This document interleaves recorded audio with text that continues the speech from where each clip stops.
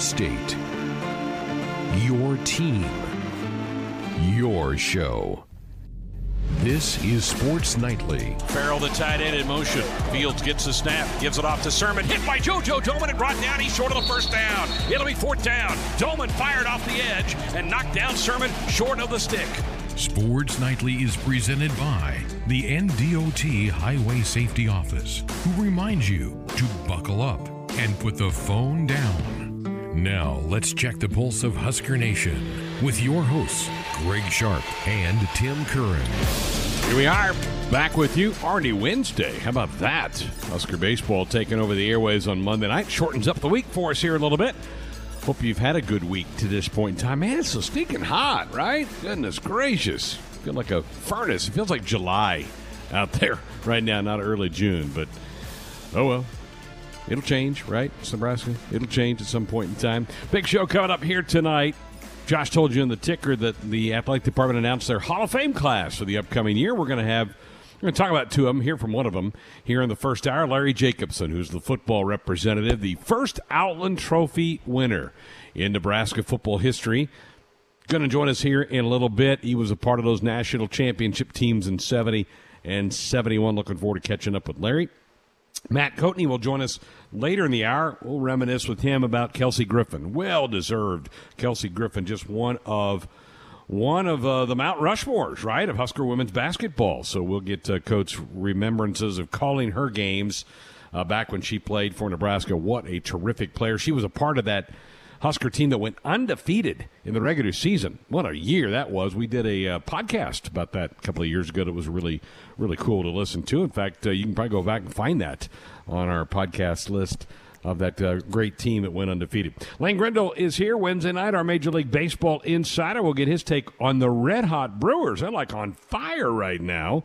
So we'll talk to Lane about that and some of the big headlines that are hitting Major League Baseball right now. We began last night our 7-on-7 because we're into that summertime workouts for the football team. So Josh has prepared some unbelievable. Well, that's too hard to say. Josh has prepared the topics for us tonight. We'll see if they're unbelievable. That's coming up in hour number 2. Buy, sell, Wednesday night. How did we do with the questions from last week, and what kind of questions are we throwing out there to buy or sell tonight? Can't wait for that segment in the third hour. And, oh, what a treat in hour number 3. Lexi Sun going to join us, the Husker Volleyball star who announced a couple of weeks ago that she will come back, take advantage of the NCAA rule to allow athletes to kind of pick up one extra year because of the COVID pandemic that we went through. We'll talk to Lexi about her decision to do that and her thoughts about Husker Volleyball. Should be an excellent team that takes the court here in just 2 months, right? Just a couple of months away for Husker Volleyball. So a big show headed your way tonight. And we'd certainly love to have you a part of the program as well at 531-500-4686, the number to call us with a comment or question or fire off a text here tonight. Tim, let's start with, woke up this morning. One of the first things I saw was Luke McCaffrey back in the news, the former Husker quarterback who announced in late January that he was entering the transfer portal, and a few weeks later we learned that he landed at Louisville. He did not get to Louisville in time to take part in spring practice. He apparently showed up a week or 10 days ago to begin the summer conditioning. He went through 3 or 4 workouts, according to the head coach at Louisville, who made this declaration today on a radio show in Louisville and said, yeah, Luke McCaffrey no longer part of the team. He decided after a couple of workouts that he wasn't going to be our starting quarterback, and off he goes. What was your reaction, Tim Curran, when you saw this news earlier today? Is it bad that I laughed? I mean, and not because I take any – I'm not gloating or in glee over this news. I just thought it is one of the examples of the kids these days takes that have been thrown around quite a bit in the media over the new transfer portal and the excessive, I would say, transfers that have resulted in this. And I think I mentioned this on a show a couple weeks ago. There's just a very clear disconnect among the student athletes when it comes to transferring and expectations. Not just when they commit to a program and say they're going to presumably play there for the next 3-4 years of their career.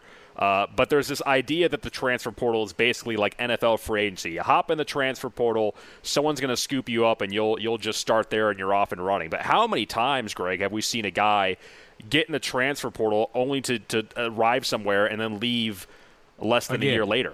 Yeah. It's stunning to me. So someone somewhere needs to sit these people down and say, okay, you have this transfer portal available to you, but know that it's not a magic wand that's going to make all your wishes and dreams come true, and that if you can't hack it as a starter at one program, even if you transfer to a quote-unquote lesser program, that doesn't mean you're gonna get a starting gig right away. There's something to be said about putting your work in. The other thing I'll add before I'll shut up because I'm rambling at this point, but I think with Luke, it wasn't that he didn't have an opportunity to cement his role on Nebraska. Coach Frost gave Luke more than plenty of opportunity to try and cement a spot as a starting quarterback when Adrian was struggling a little bit, and he just didn't have it. Wasn't a downfield throwing threat when he had the ball in his hands, and that's he had other talents. I think he could have made an excellent skill player, a wide receiver, or have been involved in the offense somewhere or the other. That was not his wish, and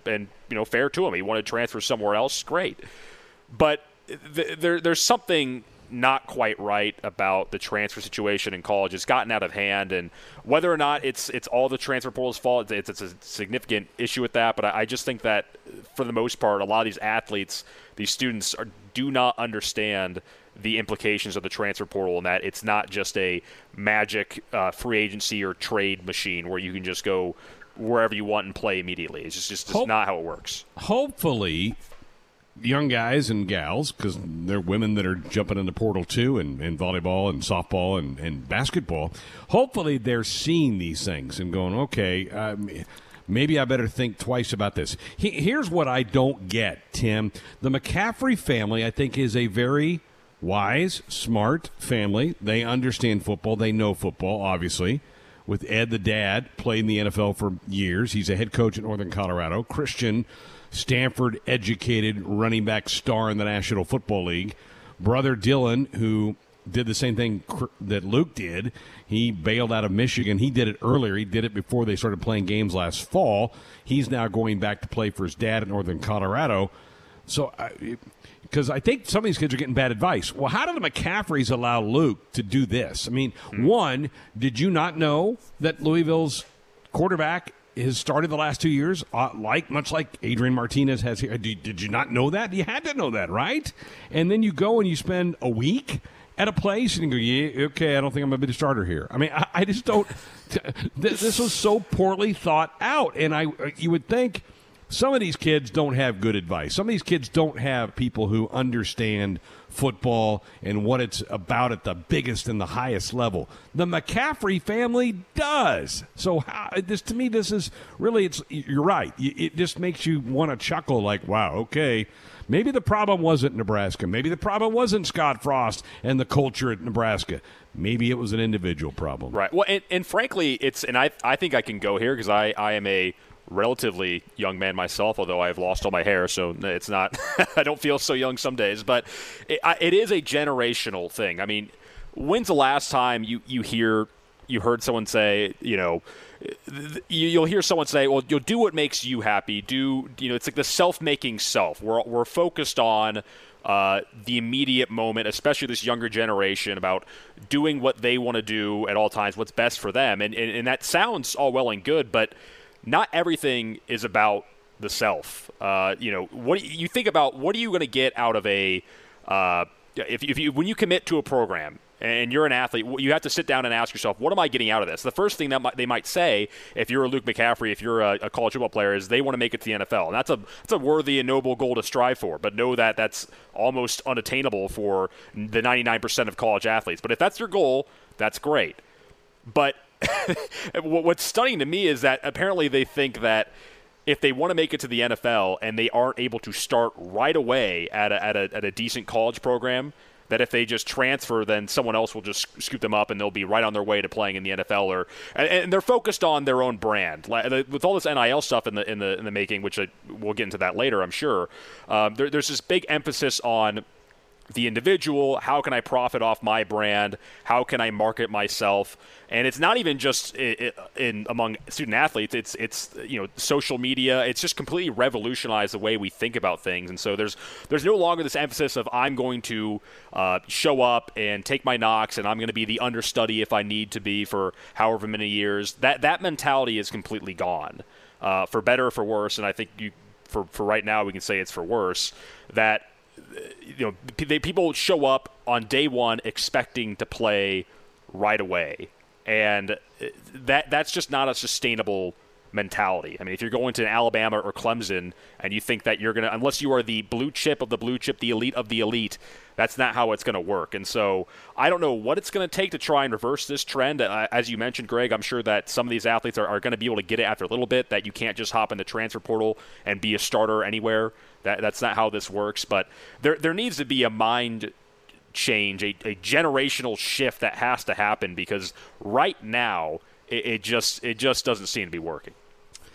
Could be a disaster. We could look back in 10 years and go, my goodness, what was going on there? But the genie's kind of out of the bottle in this deal, and I don't know that you can put it back in. You alluded to, great segue, to college student athletes hoping to start profiting off their name, their image, and their likeness.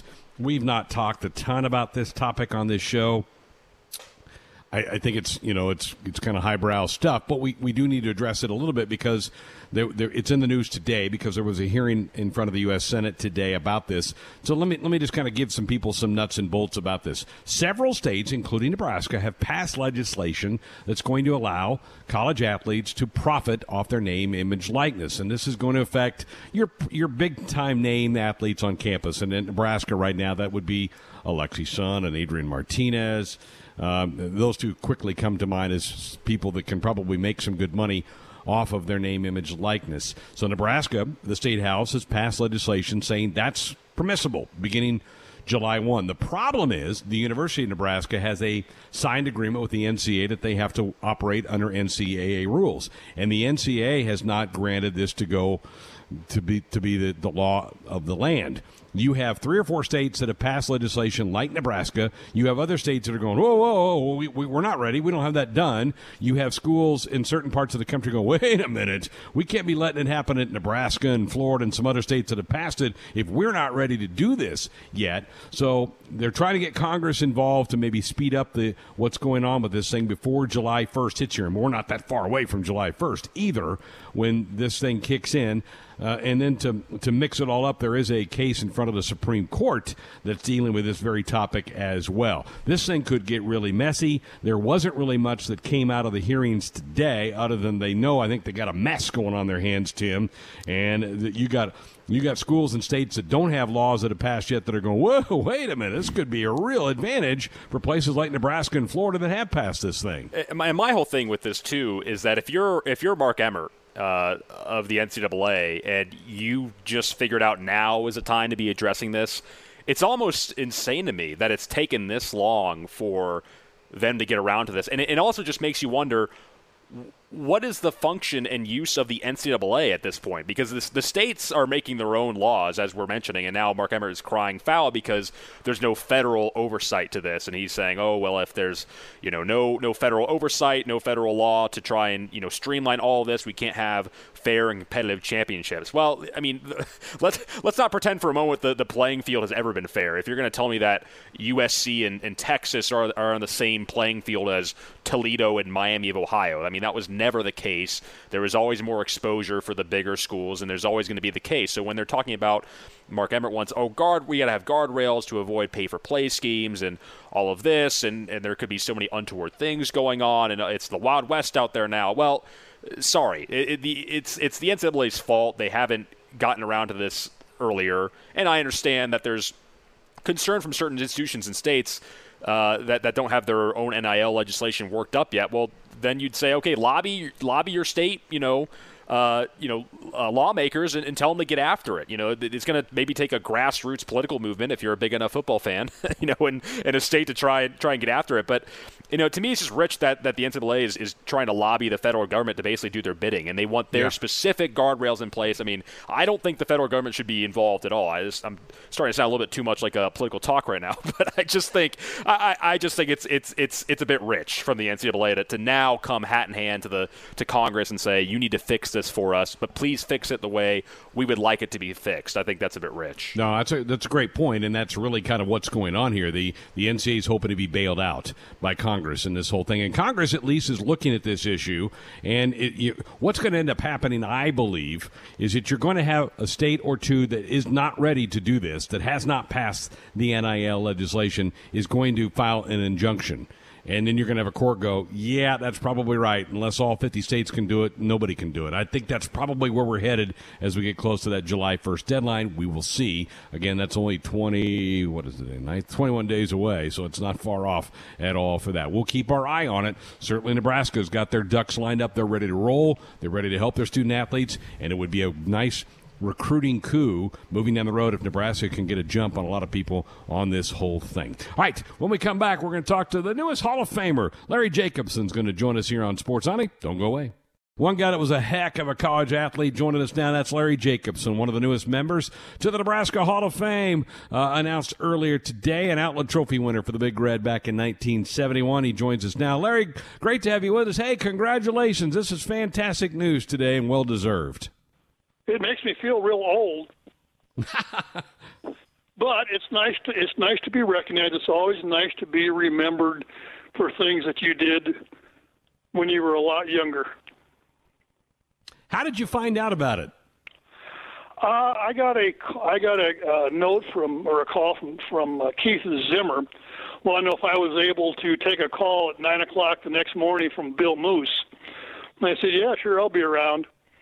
And so he called me the next morning and told me all about it, and told me that they would probably be announcing it for a while, and they finally did it. So it's really a nice honor to get, and I think I'm the 7th or 8th ball player that's still alive that got it. So it's really a nice deal.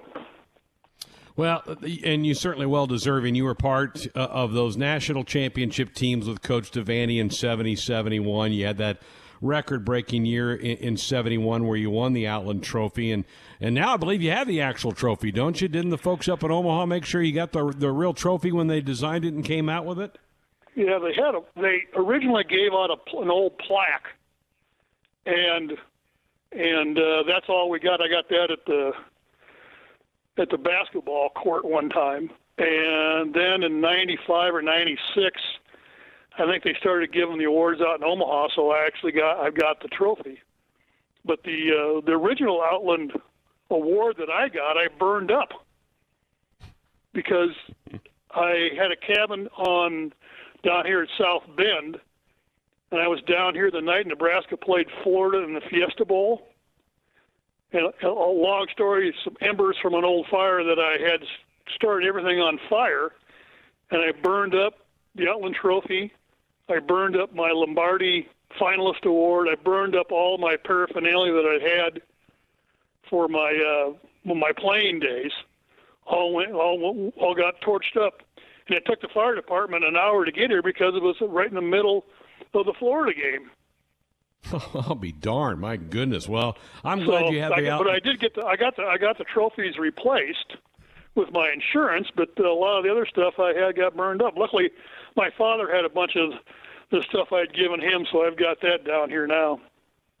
That's well, yeah, and that Outland Trophy is a good-looking trophy. Again, we're visiting with Larry Jacobson, named today as part of the class to go in the Hall of Fame. They're going to be honored at a football game in the fall. Larry, let's go down memory lane a little bit. Give me, when you think back on your playing days at Nebraska, is there a game or two that sticks out as really fond memories for you? Well, everybody from the 71 team, we remember the Oklahoma game, and that's. Was a classic. In fact, we're still thinking about maybe going down there to Oklahoma this year, but we haven't decided if we're going to go down there or not yet. But that was the classic game. And I remember one other game we played against Colorado out there, and I remember that. God, we were having by 7, 8 points, and I think they scored, and they went for 2 points, and they had a running. But Cliff Branch was one of their receivers. He tried to run around for a 2-point conversion, and I barely tripped him up on about the half-foot line. So I do remember that play in the Oklahoma. I remember the end of the Oklahoma game when I knocked a bunch of passes down and got sacked Mildred once, and should have sacked him on the next play, but I missed him, and Glover knocked the ball away. So, those are the games we remember. We just remember all of our teammates because, that was one hell of a group of people that we had. One of the other awards I got was an Nagurski Legends Award that I got in 2012, and I had to go back and for the speech I looked up how many players from the 71 team ended up playing pro football in one league or another, and there were 37. That's a lot of guys. Sure is. That is fantastic. Larry Jacobson was part of a Husker teams that went 33-2-1 in those 3 seasons, including the 2 national championship. What were the bowl experiences like back then, Larry? And I'm sure they've changed a lot to how the guys are treated now at bowl games. What was the Orange Bowl like back in those days? Oh, it was just a lot of fun. I mean, we went down. We'd practice hard, but we could still go out. I remember, we went. I think we went to a couple of shows at night before, and it wasn't a couple of days before the game. But we got seats up nice and close, and we were down on the beach, and it was one heck of a lot of fun. In fact, I can't remember if it was the LSU game or the Alabama. I think it was LSU. Beat them the first time. We were supposed to come back to Nebraska, and there was a snowstorm, so we had to spend an extra day down in Miami, which was really terrible. That's awful. It's terrible you had to go stand on the beach. How much did those, obviously winning a national title was a big thing. I've heard stories, though, that Coach Devaney really wanted to beat Bear Bryant. Was that obvious at the time that he wanted to beat Bama? Oh, yeah. It's he wanted it real bad, and we all knew it. And if I remember right, I had some other paraphernalia looking things up. Bear Bryant's worst defeat ever was the 38-6 in our game when we played him. So I get to go back to the Nagurski Awards every year back in Charlotte. They take the 5 best defensive players in the country, and one of them is the Defensive Player of the Year. And there's always guys from Alabama, and I always have to go and talk to them, remind them that, way back when, their worst defeat was against us. Oh, love it. Well, for a young guy from Sioux Falls, South Dakota, you did really well, Larry. That's a great thing, and I know you've made Nebraska your home since your playing days. What has Nebraska football meant to you in your life? Oh, it's meant everything. I mean, I spent 30 years as an investment broker, and it never hurt to have the name because people would remember it. And that's, it's always nice wherever you go. And I am 6'6", so I'm a little bigger than most guys, and so I've drawn a little attention because of that. But it's always nice to be remembered. And if anybody asks you to do anything, you do it because that's what people from Nebraska do. Amen to that. Well, Coach Devaney was your head coach. What other coaches did you develop a close relationship when you were playing for the Huskers? Well, I go back to my freshman year, and the freshman coaches that we had were Monty Kiffin, Warren Powers, and Barry Alvarez. Cool. Yeah, Barry Alvarez was a graduate assistant back on the 68 freshman team. So, we had really good coaches, we had really good players, and everybody got along. Everybody was playing for the team. There was none of this, trying to come out early and just worry about what you do. We were doing, and if somebody got down, we would pick them up and push them a little harder to make the team better. We did the same. We made our offense work awful hard. I always give the offense a hard time because we say the reason why our offense was so good back in '71 was because they had to stay so much time on the field because we'd take our 3 or 4 plays and we'd stick the offense back out on the field. Great stuff. Larry Jacobson, his jersey, number 75, retired in 1994. Not far after you got done playing, Larry, they started to allow freshmen to play. Do you cringe when you think about that? That, man, if you were just a few years older, maybe you could have played 4 years instead of 3, or do you even let that into your mind? You don't let you think about it. Back then, we had so many players. We had 45 scholarships a year with no limits. So, and back in those days, even our offensive line, they never played until they were juniors because there were so many good players ahead of them. So I don't think, I would have played as a freshman. I got lucky that I started as a sophomore because one of the guys in front of me got hurt, Dave Walleen, and that's how I started. And I don't know how hard it would be a freshman to play now. Pretty amazing that they made that rule change in the 70s. Larry Jacobson, Hall of Famer. That is fantastic. So happy for you, my friend. Can't wait for the big celebration in late September, early October. It's going to be a blast. It's well-deserved, and we appreciate you taking some time to be with us here on Sports Nightly tonight. Well, thanks for calling. I appreciate it. Joined now by a guy who had a front row seat to watch every game of her amazing career, and that's Matt Coatney with us tonight. Coat, I'm sure you'd rather talk about Kelsey Griffin than your Cardinals, probably at this point in time. I would rather talk about Kelsey Griffin than anything at any time, which should tell you how amazing she was if I want to talk about her more than my Cardinals. But I will tell you, if St. Louis does not win tonight against Cleveland, you may need to send somebody to get me medical attention in South Lincoln. My goodness, Greg, are you kidding me? Oh, it's been awful, just awful.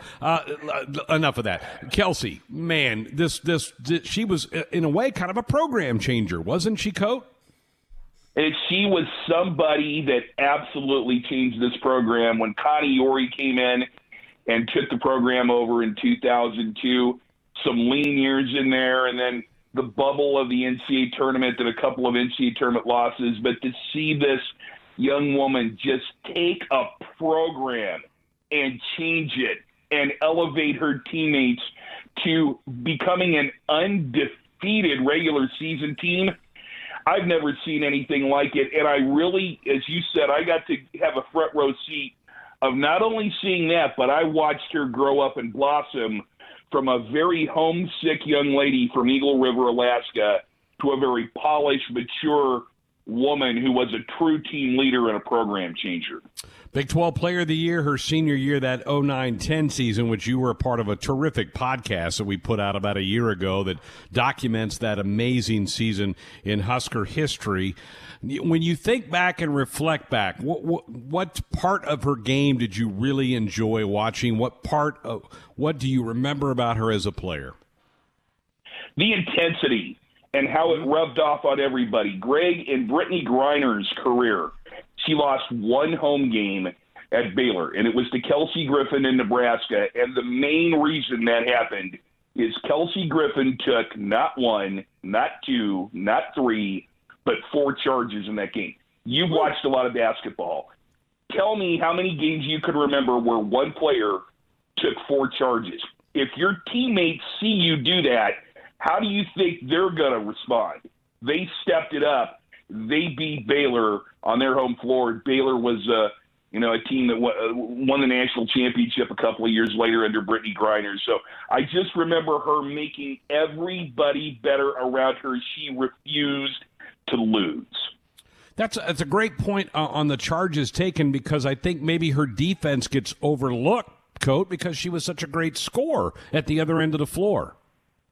And she became a great scorer by putting the work in. Everybody said if she was going to play in the pros, and she's had a great pro career in the WNBA and in Australia, but she had to become better on the wing. And against LSU, who was ranked 5th at the Devaney Center in that great December game that really caught everybody's attention and put Nebraska on the national radar, she made a move at the left elbow against Taylor Turnbow. That is, if you ask Jeff Grease, my great color analyst, what's your one favorite play in the history of Nebraska women's basketball you've ever seen? Probably we would both come up with that play because she left Taylor Turnbow standing in the dust, looking at that left elbow where Kelsey Griffin wasn't anymore. She became a really good off-the-bounce player, and she just kept working until she mastered every skill she needed. Coach, there's not many jerseys retired in Husker women's basketball history, but Kelsey's one of them, and I'm sure you had no complaints or qualms about that when that happened a few years back. Greg, it brought tears to my eyes. I got to MC that ceremony. We had her whole family right there in the Sports Nightly studio when they all came in from Minnesota and Alaska and Australia. Kelsey is now a naturalized citizen of Australia. It's become her home. And what was great about Kelsey Griffin is she wanted to attend practice, and she wanted to talk to the team, and she wanted to sit on the bench and really be a part of it. She wanted to see Nebraska win that night, and she wanted to feel a part of it. That's why she belongs more than anyone I've ever known in the Nebraska Athletics Hall of Fame. She is a Husker through and through. From Alaska, how the heck did Connie Yori get her here? Do you have any idea? It's a great story. She was lightly recruited. Her family is in Minnesota. It really at that time, AAU was just becoming, where that's how you kind of got noticed. So Husker assistant coaches did a really good job of kind of combing through and finding her at a tournament in the Pacific Northwest. That Husker staff did a really good job during that time of getting people like Lindsey Moore out of the Pacific Northwest and great Canadians like Caitlin Burke. So to get Kelsey Griffin, it was just hard work by that assistant coaching staff that really pulled her out of there. They saw her at a couple of tournaments, and really I think Michigan State was the only school of name early on that really had any interest or even knew about Kelsey Griffin. It's just hard work by the coaching staff. Isn't that something? So lightly recruited like that, and she turns into one of arguably the best player in program history. That's just a great story, and certainly glad that she's been honored by being put in this Hall of Fame class. Before I let you go, we let off the hour tonight talking about the Luke McCaffrey story in the transfer portal, and he leaves here, and now he's leaving Louisville. I know women's basketball has been impacted. College basketball really has been impacted by transfers a lot more than maybe football. Football's starting to catch up to that a little bit. Are you concerned at all where we're going with this and kids hopping from school to school? Where do you come down on all that?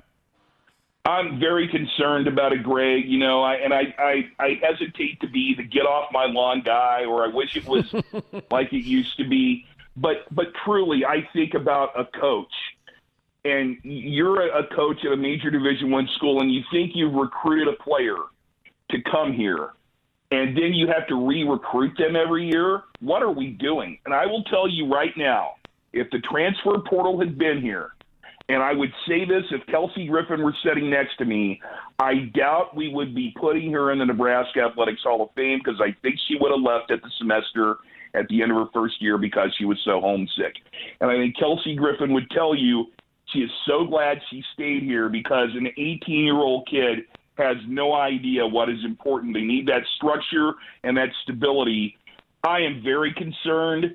I hope that some changes get made, because right now it's chaos. And I'm just going to be as honest as I can. I can't stand it. Yeah, I'm with you. So I'll get my lawn chair out. We can sit out there together. How about that? We'll do it, and we'll listen to a Cardinal game or two. Is that all right? By the way, that would be great. By the way, you guys did a great job down in Fayetteville. Just really a great run by Will Bolt and everybody, and you and Ben, and did just a great job for our network. And hats off to you guys.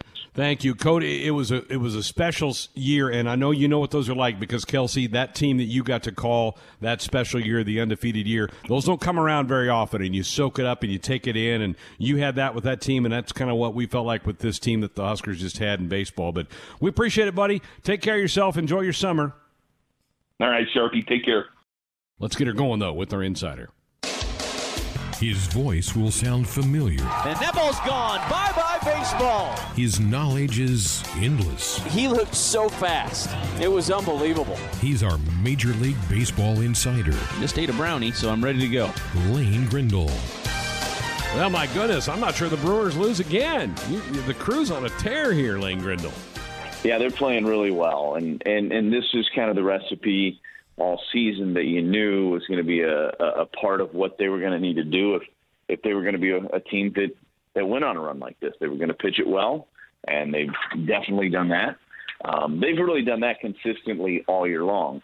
But it was about the offense. The offense did not perform well through the first month to month and a half of the season, and that has changed. It's not necessarily the best offense in baseball, but it doesn't need to be. It needs to be a good offense. It needs to be a competent offense.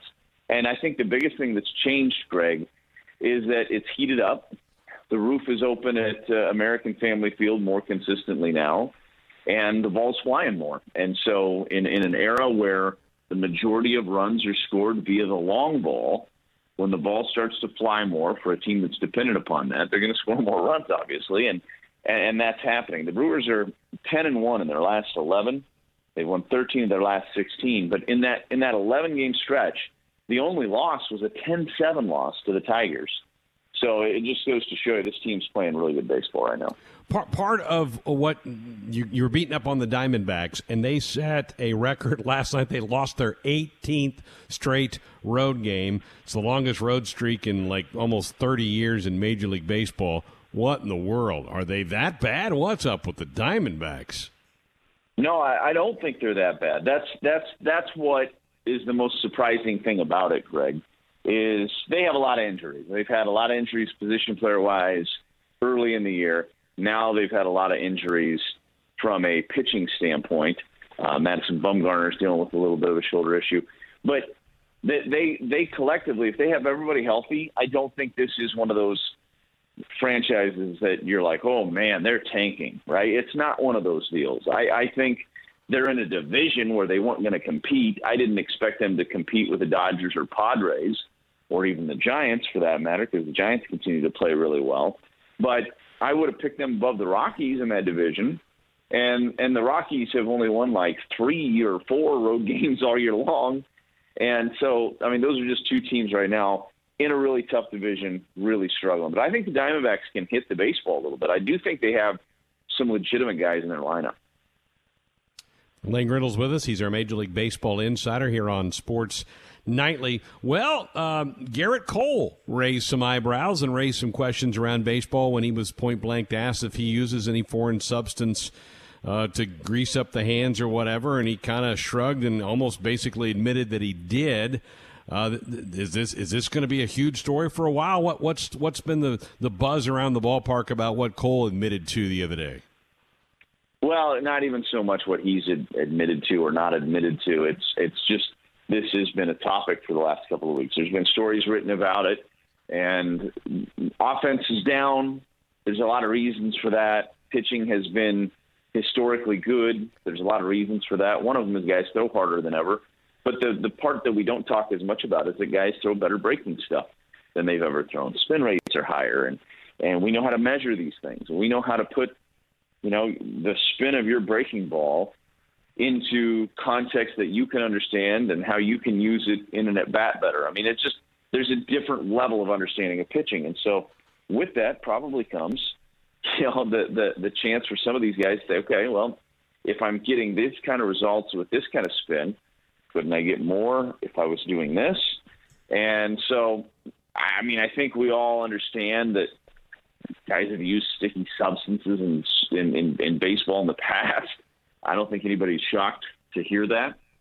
Who's using it, how much they're using it, what's enough, what's not enough. I don't know the answer to that. I think it's going to be one of those stay tuned stories because it sounds like baseball is going to start, being proactive with it and giving the umpires a little bit more ability to take care of this situation in the middle of a game.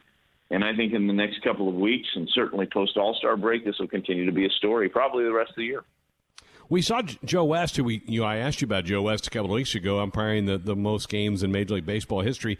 He actually took a hat away from a Cardinal pitcher, and that incited the Cardinals manager and their dugout and that type of thing. But maybe is that the first step in maybe what we're going to start seeing, do you think? Well, I think that's, it boiled up to that point. And I think at that point they said, okay, Major League Baseball has to decide, are they going to give their umpires the ability to to really monitor this and manage this in game, or are they going to look the other way with it? Because you could understand really either, in my opinion. I mean, Pete Alonso came out today and said, I don't care what guys use. They can use whatever they want. It doesn't bother me. You know, he said, I'd switch the baseball to stay consistent, meaning, you know, they change the baseball kind of year in, year out. They've admitted that they changed the baseball coming into this year to deaden it a little bit because we were hitting so many home runs, and now home runs are down. And so I think some guys are more upset with that than anything else. So I don't know. I don't know where this is going. I think that there's going to be a lot of attention paid to it. You know, some people use really, really dramatic headlines when they're talking about this, like it's some huge scandal. I don't know that I'm there with that. I think guys have always used stuff to get a little bit of an advantage when they're pitching to baseball. And, you know, is there stuff going on now that's further than we're comfortable with? We're probably going to figure that out over the next few months. But, you know, I'm more in a wait and see approach with this before I have any huge sweeping judgment on what's going on the mound. Yeah.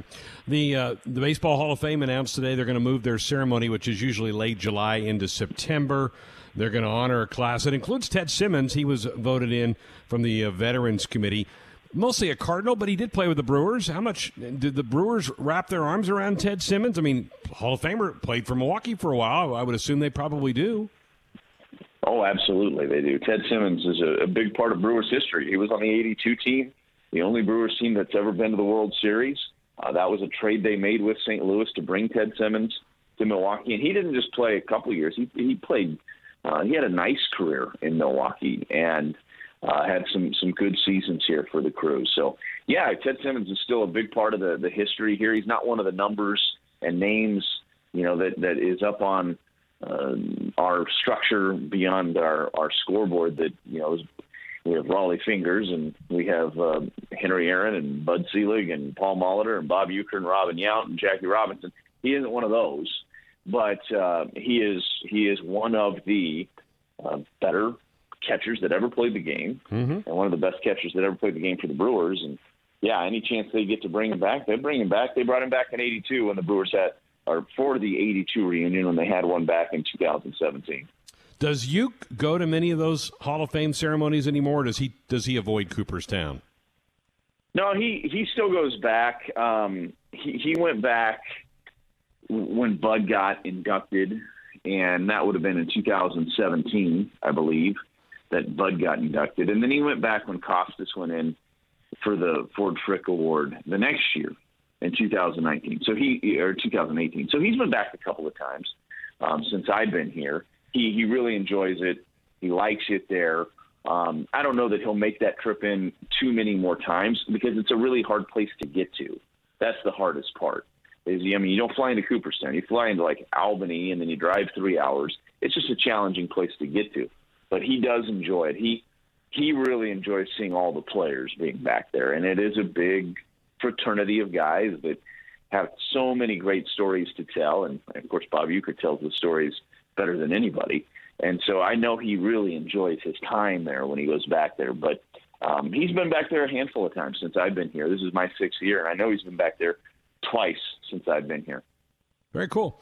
All right, well, keep it rolling. You and we're going to have to maybe drug test you and Levering if this keeps going. You guys keep winning games. Maybe it's the broadcasters that are bringing the luck to the Crew. I think we have absolutely zero to do with it, but I'll take the credit when we're winning anyway. Time for us to get into some topics of the day. 7 on 7. It's summer. The Huskers are sharpening their skills with 7 on 7 drills. We're keeping Greg and Ben in shape during the off-season with some 7 on 7 of our own. 7 topics. A 7-nation army couldn't hold me back. From sports. For Manning, 7 touchdown passes. To pop culture. I never joke about my work, 007. It's time to go 7 on 7 on Sports Nightly. Well, this is my first voyage into 7 on 7 this year, and not only that, I get to do all the questions tonight. Tim is But back. did you come up with all of them?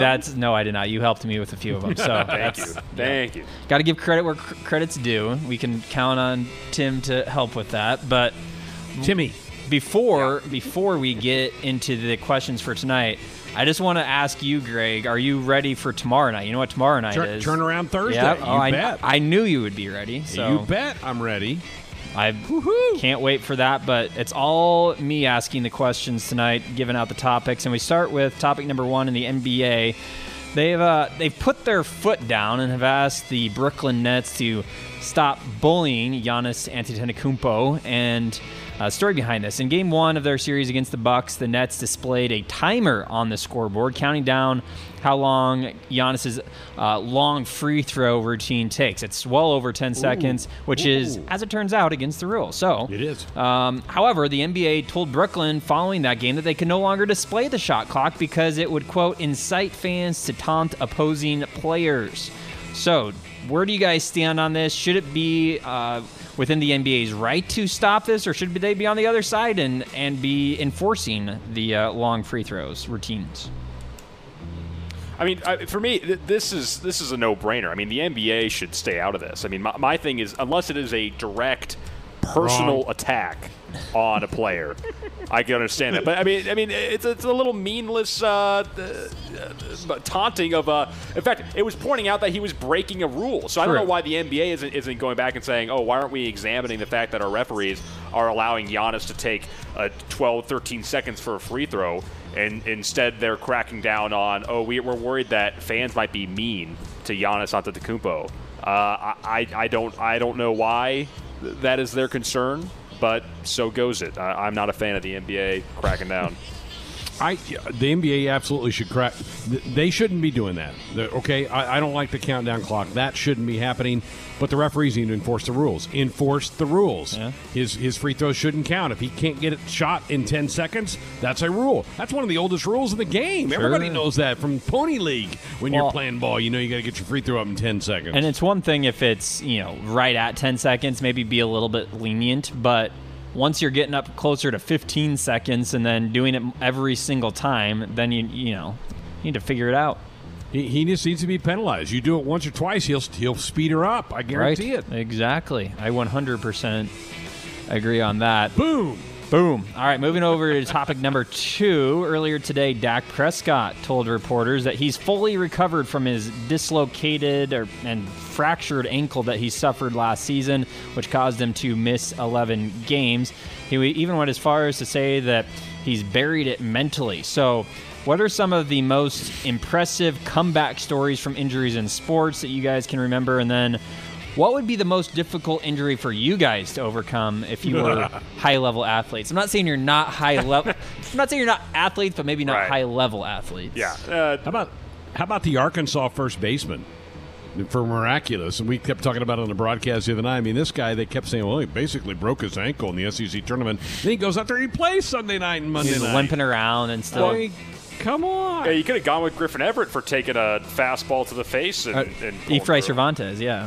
Sorry, Efrain Cervantes. I got my players mixed up. But I myself have my spirit wounded by Ben McLaughlin about every other night on Sports Nightly, yet I still continue to come on when called upon. So it's more of an emotional story. That's always the biggest thing, is the mental aspect of it. So I'm a mental warrior. Well, that's what Dak Prescott said. He said that he's already gotten past it mentally. He's buried it. Well, did he tweak his ankle? Because remember there was that crazy warm-up he was caught doing on Sunday Night Football where he's like going to tear his rotator cuff or hip flexor doing that. That's remember, you guys will remember the Willis Reed in the NBA playoffs in the 70s where he's gone and he comes back and the crowd's roar, and then he comes back out and leads them to a victory. What about just recently, Alex Smith? He basically they said he was going to lose his leg. He was that close to it, and he comes back and plays. So, now he's retired, but good for him doing that.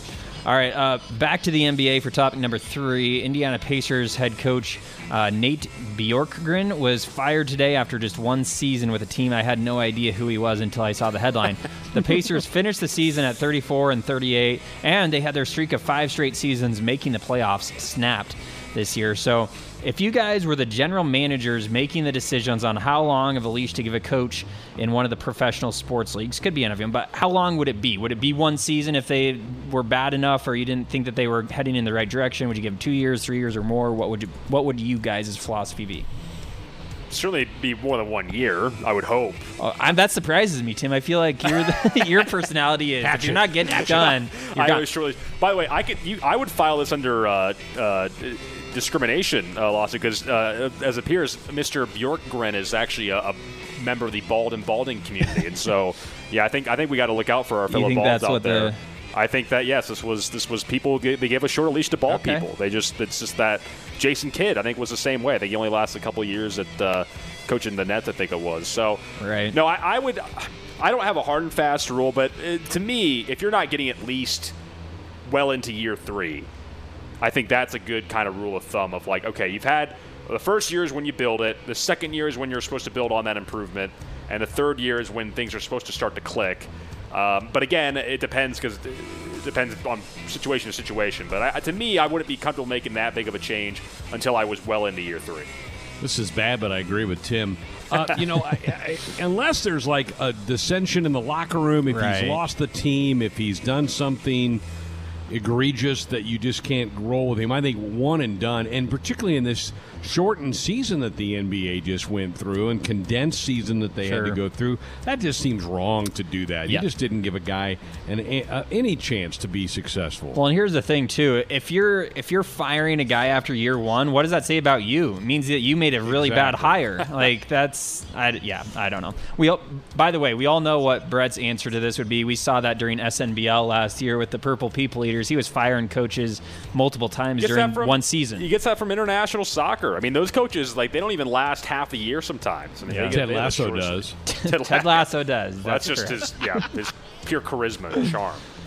Spoiler alert for Flick Tips, all right. Okay. There you go. Topic number 4, we go back to the NFL, and the NFL is reportedly seeking to expand their international outreach. Obviously, they've played in England and Mexico, but they're exploring the possibility of playing regular season games in Germany. And according to the Associated Press, the league has seen its viewership grow in Germany by more than 20% annually since 2017. And the Super Bowl this past February set a television record. But do you guys think that playing more games internationally in general, especially in Germany, is a good idea because it obviously takes away some revenue from teams for their home games? It's so far over there, too. I mean, it's further than just getting to London. It's a few more hours travel, the other way. The travel part and the wear and tear on players. Good point. And I know you can build a bye week maybe before or after to help alleviate that, but I think that's asking an awful lot of the players. And I get that they're trying to expand their brand. They're jealous of the NBA because the NBA's become a global game. But maybe it doesn't need to be. Maybe you just be satisfied with what you have. I'm not a fan of this. I guess I can stomach London because that's pretty quick to get over there. But until we know how to warp people or whatever, you can blink and you're back on your home or whatever. Teleport. Transponders, the Star Trek technology. I'm not for this. Yeah, I'm in the same vein. I think Ben is the cynic when it comes to the international games. I'm normally for it. They played a game in Mexico City. They played in Canada before. To me, that makes sense. You're going to play a Monday Night Football game in Mexico City or somewhere in North America, great. As soon as you start trying to expand into Germany, of all places, I mean, where are they going to go next? As I know, Scott was a fan of playing, Kazakhstan or wherever it was, Uzbekistan. Maybe they start playing in the stands. Maybe they're in South Asia next. I mean, I think there's a novelty aspect to it that might be fun for the viewer at home, or if you're a globetrotter and you want to get out there, great. But from a personnel standpoint, it makes absolutely no sense. You're losing home games, and I also just think that on the whole, I mean, you ask your random German citizen if they give two bleeps about the NFL, the answer is going to be no. So I don't think playing regular season games is going to change that. I don't think it's that great of an idea. All right. Well, and how much is it? Yeah. How much is playing one regular season game there a year going to grow the game in Germany? Right. I don't. Right. I think you can zip down and go play in Mexico City. Sure. I think you could go up and play in Toronto or something and try to, take care of North America a little bit. But Yeah, that just seems too extreme for me. If you want to go play an exhibition game over there, a preseason game, that's fine. Okay, do that. But yeah. All right. Very good. Moving on to our first non-sports topic of the evening. Earlier today, a chartered plane with reporters covering President Biden's overseas flight was delayed by 7 hours due to cicadas in the engine. And, of course, we've heard all about the cicadas covering, a large portion of this country. But what's the worst flight delay you guys have ever had to deal with? And then how glad are you that we aren't having to deal with the cicadas in this part of the country?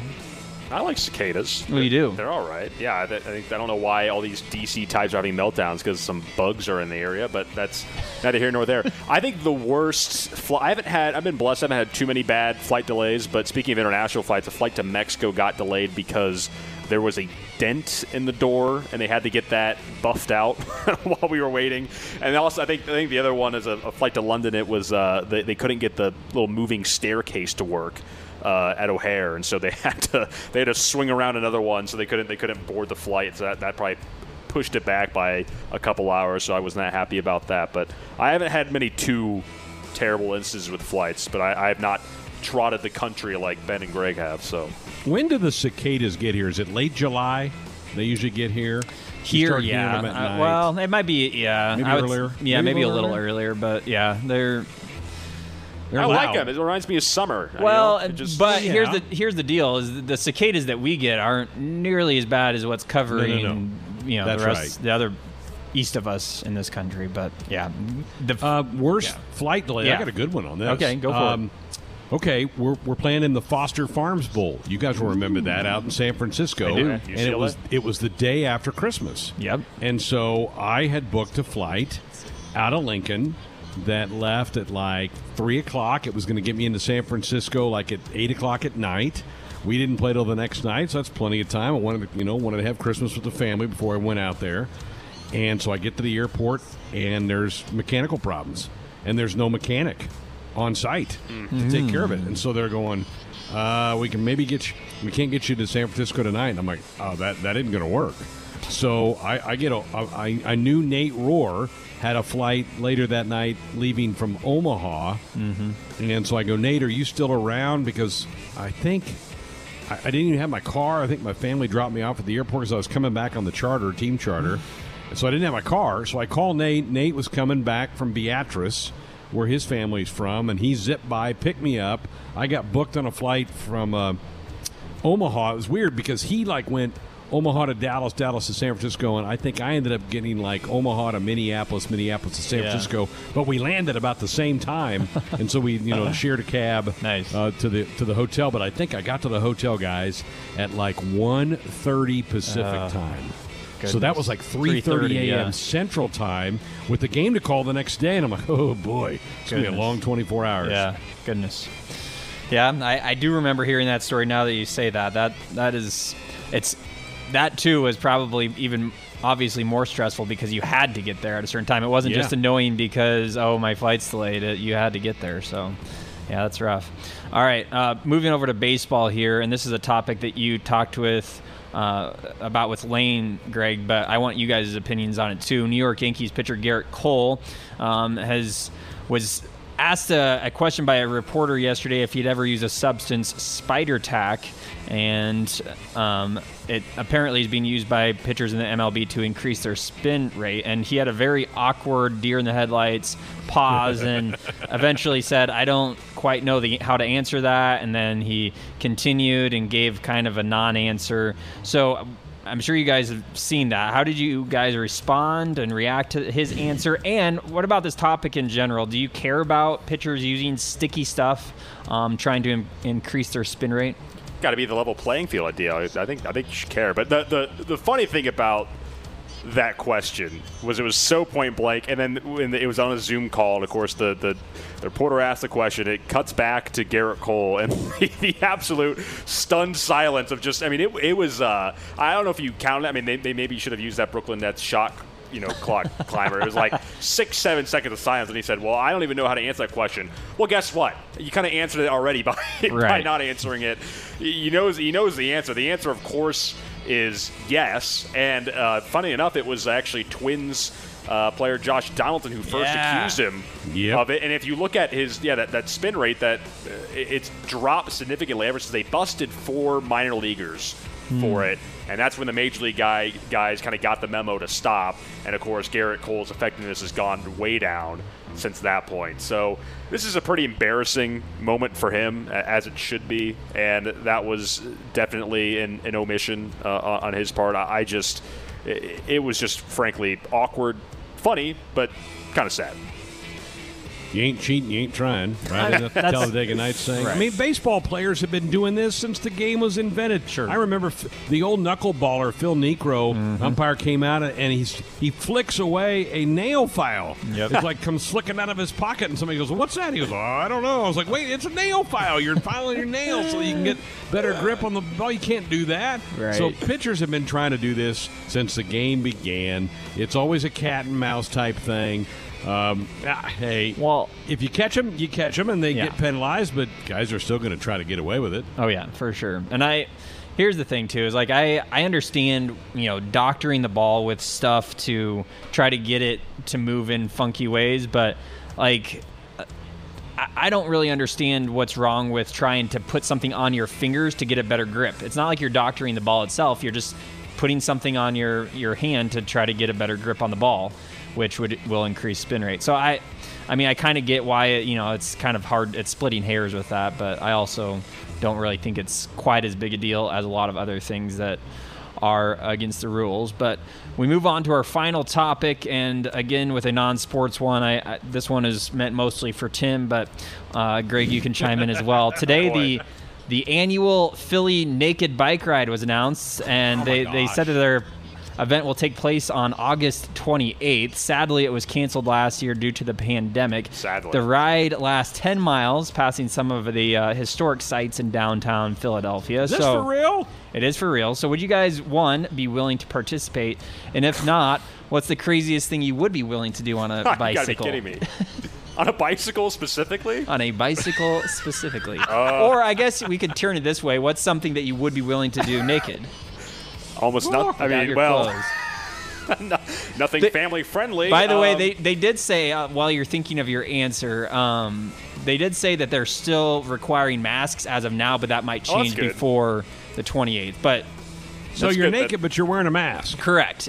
As of now, they are. Come on. Some of the restrictions are loosening in Philadelphia, so they think that by the time August 28th rolls around, they probably won't have to wear masks. But as of now. No, at least they're covering up.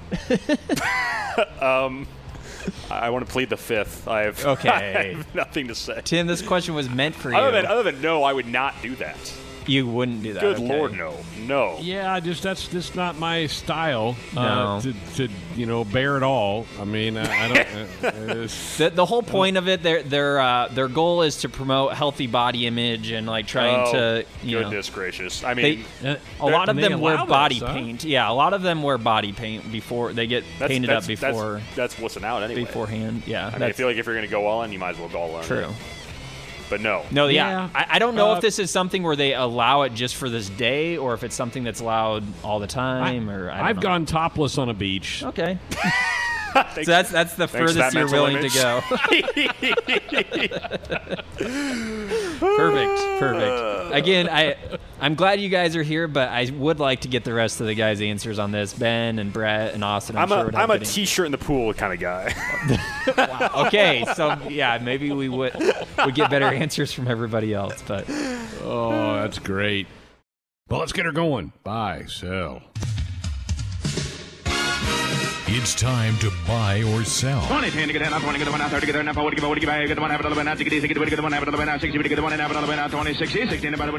here's the hosts of Buy or Sell, Josh Hilkeman and Tim Curran. Here we go. Buy, sell. I haven't been here for a few weeks. In fact, it's been a long time since Tim and I have done a buy, sell together, I feel like. But thank goodness Ben is not here. Ben would just be, I don't know. I'm not sure he can handle it. No, I don't think so. I don't think he could. Well, speaking of Ben, he is the first person who asked a question that we have an answer for, and it comes from over a month ago. May 5th is when this question was asked, and it comes from the NBA. Buy or sell that the Knicks would last longer in the playoffs than the Lakers. Seemed like an interesting question, but it ended up being a sell, which most people probably would think, but it was very close. The Knicks were eliminated June 2nd. The Lakers were eliminated June 3rd. So wow. Really, really close. All of us except for Brett sold it and got it right. But Brett went out on a limb and almost got it right. He almost outsmarted all of us. I was ready for a yay team. I can't do it. Nope, can't do it. Can't do it. Give you a hint. Can't do it this next one either. Got a question or answer rather from Austin. NBA asked back on May 19th, buy or sell that a team that played in the play-in tournament would win a series or force a series to at least 6 games, or that had the leading score for their series. The answer ended up being a buy. The Lakers, they played in the play-in, and they also lost to the Suns in 6 games. Greg, Ben, Josh, myself, and Austin all bought it and got it correct, and Brett, wrong with the sell. 0 for 2. 0 for 2 on Brett. Come on, Brett. No yay team for Brett. He's right. there to. It's yay team minus Brett. So yeah. There we go. Last week, a couple times he goes, well, everybody did one. I'll go the other. Yeah. It's not working out. Not working out. I mean, these are a little bit older questions, but it seems like this was his philosophy before last week as well. So, all right, this is a question that I asked a couple of weeks ago from Major League Baseball. Buy or sell that the Minnesota Twins would sweep their series with the Baltimore Orioles, or the Twins would win 4 of their next 7 against the Royals. The answer, a sell. They actually lost 2 of 3 to Baltimore, so that wasn't even close, and then lost 4 of 7 to the Royals. So they only needed one more win against the Royals, and they would have gotten it done, but couldn't quite pull that off. It was a sell. All of us except for you two guys got it right. Greg and Tim were the only ones to get it wrong. The rest of us were right with a sell. That's what we get. That's what we get for... You believed in the Twins. That's what you did wrong. I know it. It wasn't so much I believed in the Twins. I just think it was like a hate buy against the Royals. But, okay, that's fair. But there you go. It happens. All right, this one was mine question, I believe. NBA playoff answer. Buy or sell that the Utah Jazz would not lose another game to Memphis in their series, or one of the games would be decided on a buzzer beater, which was determined by Ben to be at least 0.9 seconds could be left on the clock. The answer was a buy because they didn't lose another game, and I was the only person who bought it and got it right, so you guys are all suckers. Suckers for doubting the Jazz. Yeah, I don't like that. I don't like that you got to read that question either, Tim. That doesn't seem quite right, but oh well. We'll move on quickly, though, to a question asked by Brett, an NBA question also from May 26th. The buy or sell that the combined seeding number in the NBA conference semifinals would be less than or equal to 26. The answer, as we have the conference semis all set up, is a buy. It was actually 21, so that means it's been pretty chalky so far in the NBA playoffs. And Greg, you unfortunately were the only one to get this one wrong. Dang the rest of us got it right. I held up the go yay team thing this time. Yep. That's all right. It's all right. At least Brett's been doing it more this round than you. So tripped up. Well, this one was yours, Greg. A college baseball question. Buy or sell that a Big Ten team would make a super regional. The answer was, of course, a sell. Neither Nebraska nor Michigan nor Maryland made it. Greg, Ben, and Josh all got it right with the sell, and I inexplicably bought it. So did Austin, so did Brett. We all got it wrong. I was hoping I would have been wrong. Yeah. I know. Well, you almost were. The Huskers pushed it right to the limit, but couldn't quite get it done. All right, this question came from Ben, also college baseball related last week. Buy or sell that one of the last 4 teams in the field would win a regional. So those 4 teams were Alabama, Michigan, UC Santa Barbara, and North Carolina. The answer was a sell. None of them did make it to a super regional. And here we go. Yay team. Everybody got that one right with a sell. Yay team. Yay team. We did Round of applause. We did it. It was a hard. We kind of made, there was a few chances that we blew, but we made it through and we got a yay team. And there you go. This one was Austin's a Husker baseball question. It would buy or sell that Nebraska baseball would have a positive run differential after regional play. The answer ended up being a buy, plus 8. Very good. The big win over NJIT. But Greg and Ben both still got it wrong. So we did. You guys were doubters. Yeah, haters. Husker hater Greg Sharp. Getting it wrong with the sell. All right. This question from Brett, an NBA question. Buy or sell By the way, Brett texted me about this question after we found out the answer, so you kind of have an idea of where this is going. Buy or sell that LeBron James would have at least 25 points, 5 rebounds, and 5 assists, and the Suns would beat the Lakers by at least 10 points in Game 6 of their first-round matchup on Thursday. So this was...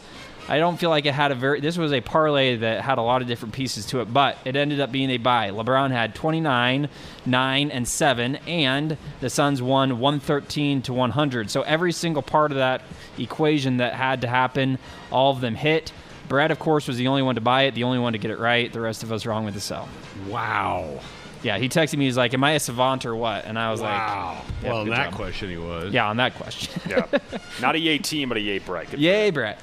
This one is Josh's horse racy Belmont Stakes Q. Buyer so that the Essential Quality or Rombauer would win the Belmont Stakes. They were the top 2 favorites. The answer was a buy as Essential Quality won.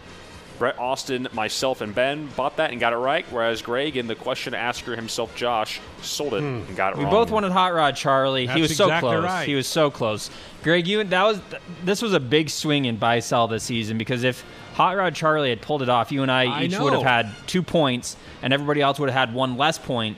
That's a 3-point swing right there for both of us. That's just huge. Just by a few lengths of the horse. Huge. That's why you should never bet on horse racing because that's right. True.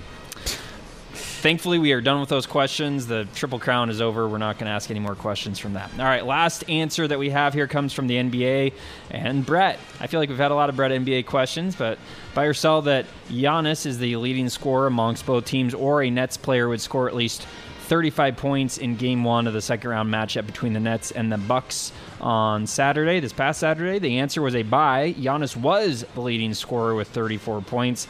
Durant was the leading scorer for the Nets with 29. So it was a buy, and everybody but Brett and Tim got it right. Brett and Tim both sold it and were incorrect. The soccer experts got the NBA question Tim. wrong.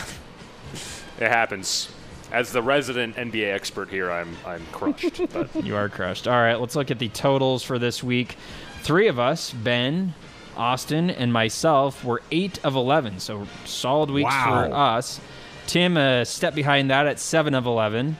Brett, a tick behind that at 6 of 11. And Greg, you brought up the rear at 5 of 11. So Ben's got her sewn up now. He pretty much does. Looking at the overall standings here for Season 2, Ben at 97 of 152. And that's a 7-point lead on you, Greg. You took another 3-point step on you to go up 97 to 90. So, again, that horse racing question, that's a 3-point swing where you could have gotten that back. But dang it. Yep. What could have been. There's still a few weeks left in this season, though. Still some time. Still some old questions that could come back. So, still a little ways to go. But we'll jump into this week's questions, and Greg, you get to lead us off. All right, going college baseball with my first question here. Buy or sell that at least 5 of the top 8 national seeds make it to Omaha for the College World Series. And, Josh, we have changed the rules now since you were last here. Uh-oh. If you ask the question, you don't have to answer first. You can wait and have it come back around. Because I don't want my thought process on my own question to influence you guys. Sure. So do you get to pick who goes first, or how does that work? Let's just go. Well, what's the order? You got Tim next in the question order. Yeah. So it's Tim and then Josh. All right. Yeah. And I'll buy it. Why not? Not going to explain my process. I'm just buying it. Yeah. I looked at a bracket earlier today, and it is close. There's always some upsets, but I'll go with exactly 5 make it. I will buy it as well. Yeah, that seems to be kind of the right number, doesn't it? And right. I thought, should I go 6 and make it even more enticing? But no, yeah, I think 5 is the right number for me to kind of go waffle back and forth. But yeah, I'm going to buy it. Yeah. All right, very good. Tim, you're up. All right, I've got. I wanted to beat Brett to the punch. I've got a women's football question. Buy or sell that the U.S. women's national team wins all 3 of their remaining friendlies this month and score at least 7 goals total in those matches. Those matches are against Portugal, Jamaica, and Nigeria. And I will not answer my question. I will wait for you guys. I'll buy it. I'm all in on U.S. women's soccer. I know that they're all friendlies, but it doesn't matter. I feel like they should be better than Portugal, Jamaica, and Nigeria. So this is an and question. It is an and, so it's a parlay. Long history of this. Yeah. That I always sell it, but I'm looking at this and I'm like, I think this needs to be a buy. I really do. I'm with Josh. I'm gonna buy. I'm going against my long-standing rule, and I'm going to buy it. Dang it. I wrote this question specifically to trip Greg up. Dang it. But wow. But I'm buying it. You're buying it. Of course I'm buying it. It's a layup. It's a layup. Layup. Always so buy this should be a yay team is what you're saying. If everybody does their homework and just looks at the question. Probably don't even need to do homework. I mean, doesn't overthink it is probably the All right. Well, we move from women's soccer over to the French Open tennis. French Open. Buy or sell that Rafa Nadal wins the French Open, and here's a parlay again. The final goes at least 4 sets. At least, or just goes right on the money 4 sets? At least 4 sets. Okay. So it's and. Okay. Gosh darn it! Here you go again with the and. And I know he's probably going to win it. So now does he win it in straights or does he get? It's probably going to be him and Joker. Sure. And that's kind of where we're speeding toward that again. Well, actually, I think. I'll wait. I can't go against my grain 2 straight times. No, that'd be weird. All right. Yep. Well, I'm buying it. Oh, Tim's buying. Yep. All right. Well, Rafa actually matches up with Joker in the semis. Yeah. Ooh, that's going to be tough. But so that is tough. I'm actually going to sell it. One, I think he could get tripped up.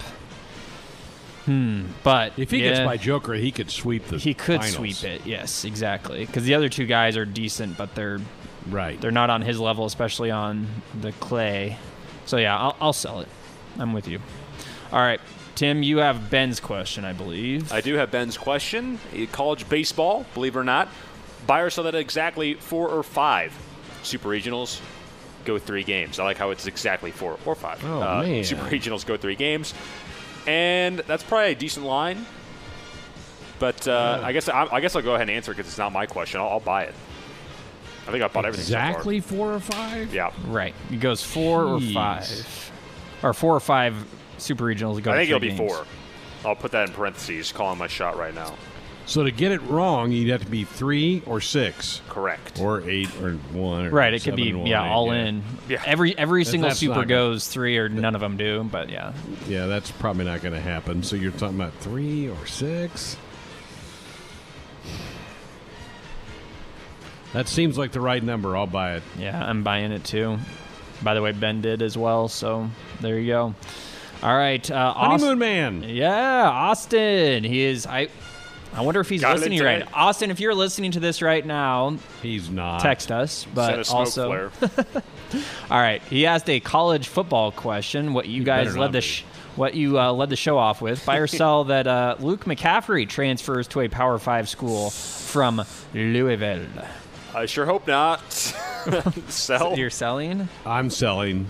Yeah, I think he goes to a MAC or a Mountain West or Northern Conference Colorado, USA. wherever his Ed but his brother's already there, so yeah. I don't think he goes there. But I think he could go maybe to Colorado State, Wyoming, something, Air Force, something like that, where he gets to play quarterback. But it's not going to be Power 5. No, and that's the thing. It seems like he's dead set on wanting to be a quarterback and wanting to be the starter right away. So I feel like at this point, in order to do that, he would have to go to a non-Power 5 school. I mean, maybe there would be an opportunity at a lower level one, but This is going to be selling. a yay team. I feel it.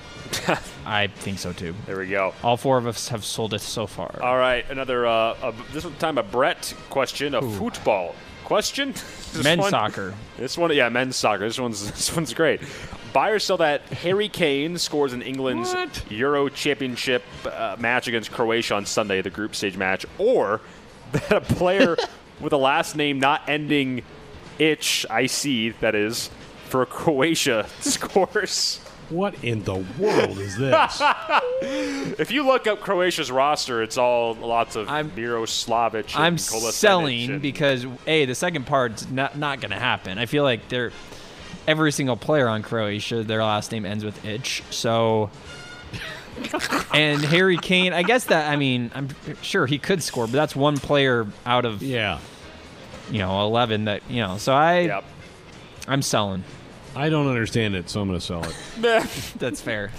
Yeah, and the beautiful mind of Brett Whitty. There's really no understanding. What did you do, Tim? I'm selling. I mean, Harry Kane is, he is known to score, but again, 1 of 11. Right. So I again, and also, the last name itch ending. Sure. Yeah, I'm not even going to go there. So this makes me nervous though, because Brett bought it, and all of us have gone against him so far, and he did that with the NBA question last time, and it came back to bite us. And makes me nervous, but we'll see. We'll see. All right, Greg, back around to you. All right, I'm going NBA playoffs. Buy or sell that there are more games played in the Western Conference semis than in the East. The East is Philadelphia against Atlanta, Brooklyn against Milwaukee. The West, you have the Nuggets against the Suns and the Clippers against the Jazz. So I'm going to sell this, and the reason being is because I've bought a lot of questions already. So wow! I'm actually. You thought there was a rationale there? No, I thought there was. I'm going to buy it. I think that the way the Nets have played so far, they look unbeatable, and I feel like Giannis kind of chokes at this point in the playoffs. So that could be a sweep. Which then all you need is the Western Conference ones to go a little bit further than that. So I'm buying that the Western Conference has more games than the East. And it's got to be more. It can't be the same. The same or more, yeah. It has to be more. I'm still buying it, though. Okay. I will buy it as well. I think there's a better chance that Nets-Bucks series is quick than either series in the West. Right. I agree. All right, Tim. What do you got? Got a golf question. Buy or sell that either Brooks Koepka or Dustin Johnson will win the Palmetto Championship this weekend. He already got Greg. Didn't wait for my rationale. But. Yeah, I was going to sell. Two guys against the field. It's two guys against the field. And it's not a major either, so it's not like... Well, you guys are just wrong. So you're buying? Of course I'm buying. I always buy my own questions. That's true. I already saw it in my crystal ball. So... You guys are going to feel sorry. We could have almost teamed that, but you guys are going to... It's two guys against the field of like 140. Yeah, but the two best guys, right? Well, there's some other guys that are pretty good, too. Well, Dustin Johnson's world number 1, and Brooks Koepka's hot off his trash take. He's too worried about trash talking my boy Bryson. What about Bryson DeChambeau? He might win. Boy, Bryson. Oh, no. He might win. Oh, no. No. All right. Well, I have the honor of asking the last question this week because we have 3 absentees. We only have 9 questions instead of 10. But my question comes from Major League Baseball. Buy or sell that Jacob deGrom, the pitcher for the New York Mets, has an ERA and a WHIP that stay under 0.75 through June 22nd. Right now, they are at 0.62 and 0.57 respectively, so they both need to stay under 0.75. So this is the 9th, so he's probably got two starts. As long as he doesn't get hurt. Yeah, see. Well, so do you have that like as an asterisk in there? No, there's no asterisk. That has nothing to do with it. He could get hurt, not pitch again, and it would be a bye. Or he could just decide he's retiring from baseball, and that would also be a bye. Or he could just pitch Seems likely. He could keep pitching the way he's been pitching. That would also be a bye. Although his ERA did rise up a little bit a few starts ago, up to like 0.8, and then he brought it right back down. So I'm not going first. One of you guys has to answer this. Okay. He's amazing. But he is. It wouldn't take much. It'd take 3 runs and like 6 innings, and he not would even. go above that. I think that it would go up even if he gave up 2 runs over 2 starts. I think that would probably. I'm going to sell it. All right. Sell. Tim's selling. I'm buying. I'm all in on this. I think we're watching history. I don't think he's under any suspicion of using any foreign substances on his hands, sticking. He is? Okay. He's got spider tag. Either way, well, maybe he'll be caught before his next start, suspended, and then his ERA will stay the same. When's he pitch again? Do we know? I think he last pitched on the 5th, so it'll probably before be the end of the year sometime. Friday-ish. Friday night. Okay. Yep. That'd be my guess. So there you go. All right. That's a good one. I'll be tracking that bad boy. Love it. All right. Good stuff. Delighted to be joined by Lexi Sun, the Husker Volleyball star, who pumped everybody up with her announcement a couple of weeks ago that she's going to come back and take advantage of the NCAA rule to get an extra year because of COVID last year. She joins us now. And Lexi, great to have you with us. Are you at peace with your decision? How's the reaction been since you made the announcement? Hi, you guys. Thanks for having me. The reaction has been overwhelming. Obviously, Husker Nation is the best, and I've received nothing but love and support from all of them. And I'm just so excited to get another opportunity to hopefully play in front of everyone again. So yeah. I'm excited. How much did that factor into it that you had a season, but nobody was there? How much did that kind of go like, well, that really wasn't even a season? Did that kind of factor into it for you? Absolutely, yes. I think that a lot of what Husker Volleyball is about is our fans and our support and Bob Devaney Sports Center. And I think that it was really hard last year because we didn't really have that atmosphere and didn't really get that and feel that as much. So, yes, I'm so excited to be able to play in front of everyone again. Well, where was the disappointment level at the end of the tournament? You guys didn't make the Final Four. I know that's always the goal of the program. Mm-hmm. On your scale, what was it? Just devastating? Did it make you angry that you didn't advance further? What was kind of the feelings after the match? Yeah, I mean, any loss hurts. Any sport, any age. I think that we obviously knew our potential as a team, and I think that we didn't really reach that last year. So I think this is just a great opportunity for the seniors to be able to get another year. And for people like me, and I think that I'm just so excited to get another shot at it. So, yeah, this is everything. I know everyone was so excited that the Final Four was going to be in Omaha. Then the whole tournament ends up being played there. And there was a lot made about that the first couple of rounds, it was almost more like a club tournament, wasn't it? I mean, with all these courts spread out, that just seems like it was such a letdown from what a tournament should have been. Yeah. I mean, everything about this past year, nothing's been normal. Everything's been weird. So, I mean, this was just one of the other things that was different for us. We had to go in and test, and we had to stay 2 weeks in Omaha, and it was just different. I think that obviously the NCAA did their best with what they had to work with. So, yeah, I think it was just different for sure. Visiting with Lexi Sun, she announced on May 19th that she would come back for Husker Volleyball. The season does return to its normal slot with August matches, and we should get the schedule here any day. Are you concerned about that at all? That's a short off season for you. Any worries that you can't get your body recovered from this past year, or are we making too much of that? I think for sports, maybe like football, it might be a little bit different. But for us, we had a lot of time to just relax and take a little break in May, and now we're back and we're going. So I don't think that it will really affect us too much. I think if anything, we will just be all the more driven and ready to go and ready to work hard. Lexi, there's been so much made about the incoming class. I don't know how much you've been around them. Can you give us a kind of a glimpse behind the curtain? How good are some of these players that are coming in here? Absolutely. They're amazing. We had a few of them come early, actually last semester, and they've been able to train and play with us a little bit, and a few of them just got here a few weeks ago. So we're really excited to get the opportunity to play with them. And, I'm just excited to see what they can do and excited to encourage them and see them grow throughout their time here in Nebraska. The season was so odd. You didn't get to play everybody in the league that you would normally get to play. Like Wisconsin, you didn't get a chance to match up with the Badgers, and they've been one of the best teams in the country. They got some good news. Radke's announced she's going to come back this year. How much do you guys think about teams like Wisconsin? Because if you're going to win the thing, you're probably going to have to make your way through them at some point in time. How much does that motivate you in the offseason, thinking about the Texases and the Wisconsins, teams that you're going to probably need to beat to win it all? Right, for sure.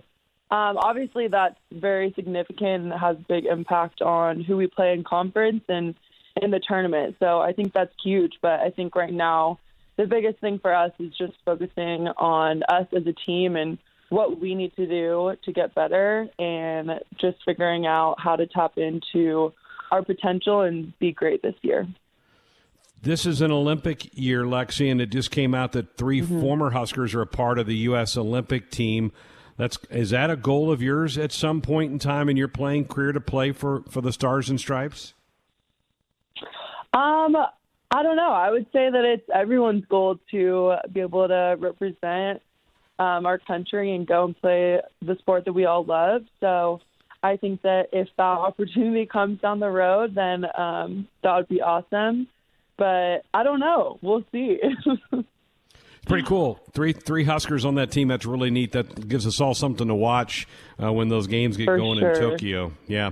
Well, I you made so many people's day, so many people's month when you made that announcement a couple of weeks ago. I hope you felt that love from Husker Nation. And I know you and the team and the coaching staff can't wait to get back into Vanny and not hear echoes, but to hear the sounds of all those people chanting away and rooting you on. Yes, absolutely. We cannot wait. Lexi, thank you so much. Have a great summer. Get a little bit of rest, but we can't wait to see you guys out there in August. Awesome. Thanks so much. We'll see you then. Another show coming your way tomorrow night. We'll have our face-off, and I believe it's Tim and Ben. This will be a nice throwdown. Looking forward to that. Good. I'm going to come up with some juicy ones to ask you guys tomorrow night. Thanks to Josh and Tim and all of you for listening. Good night.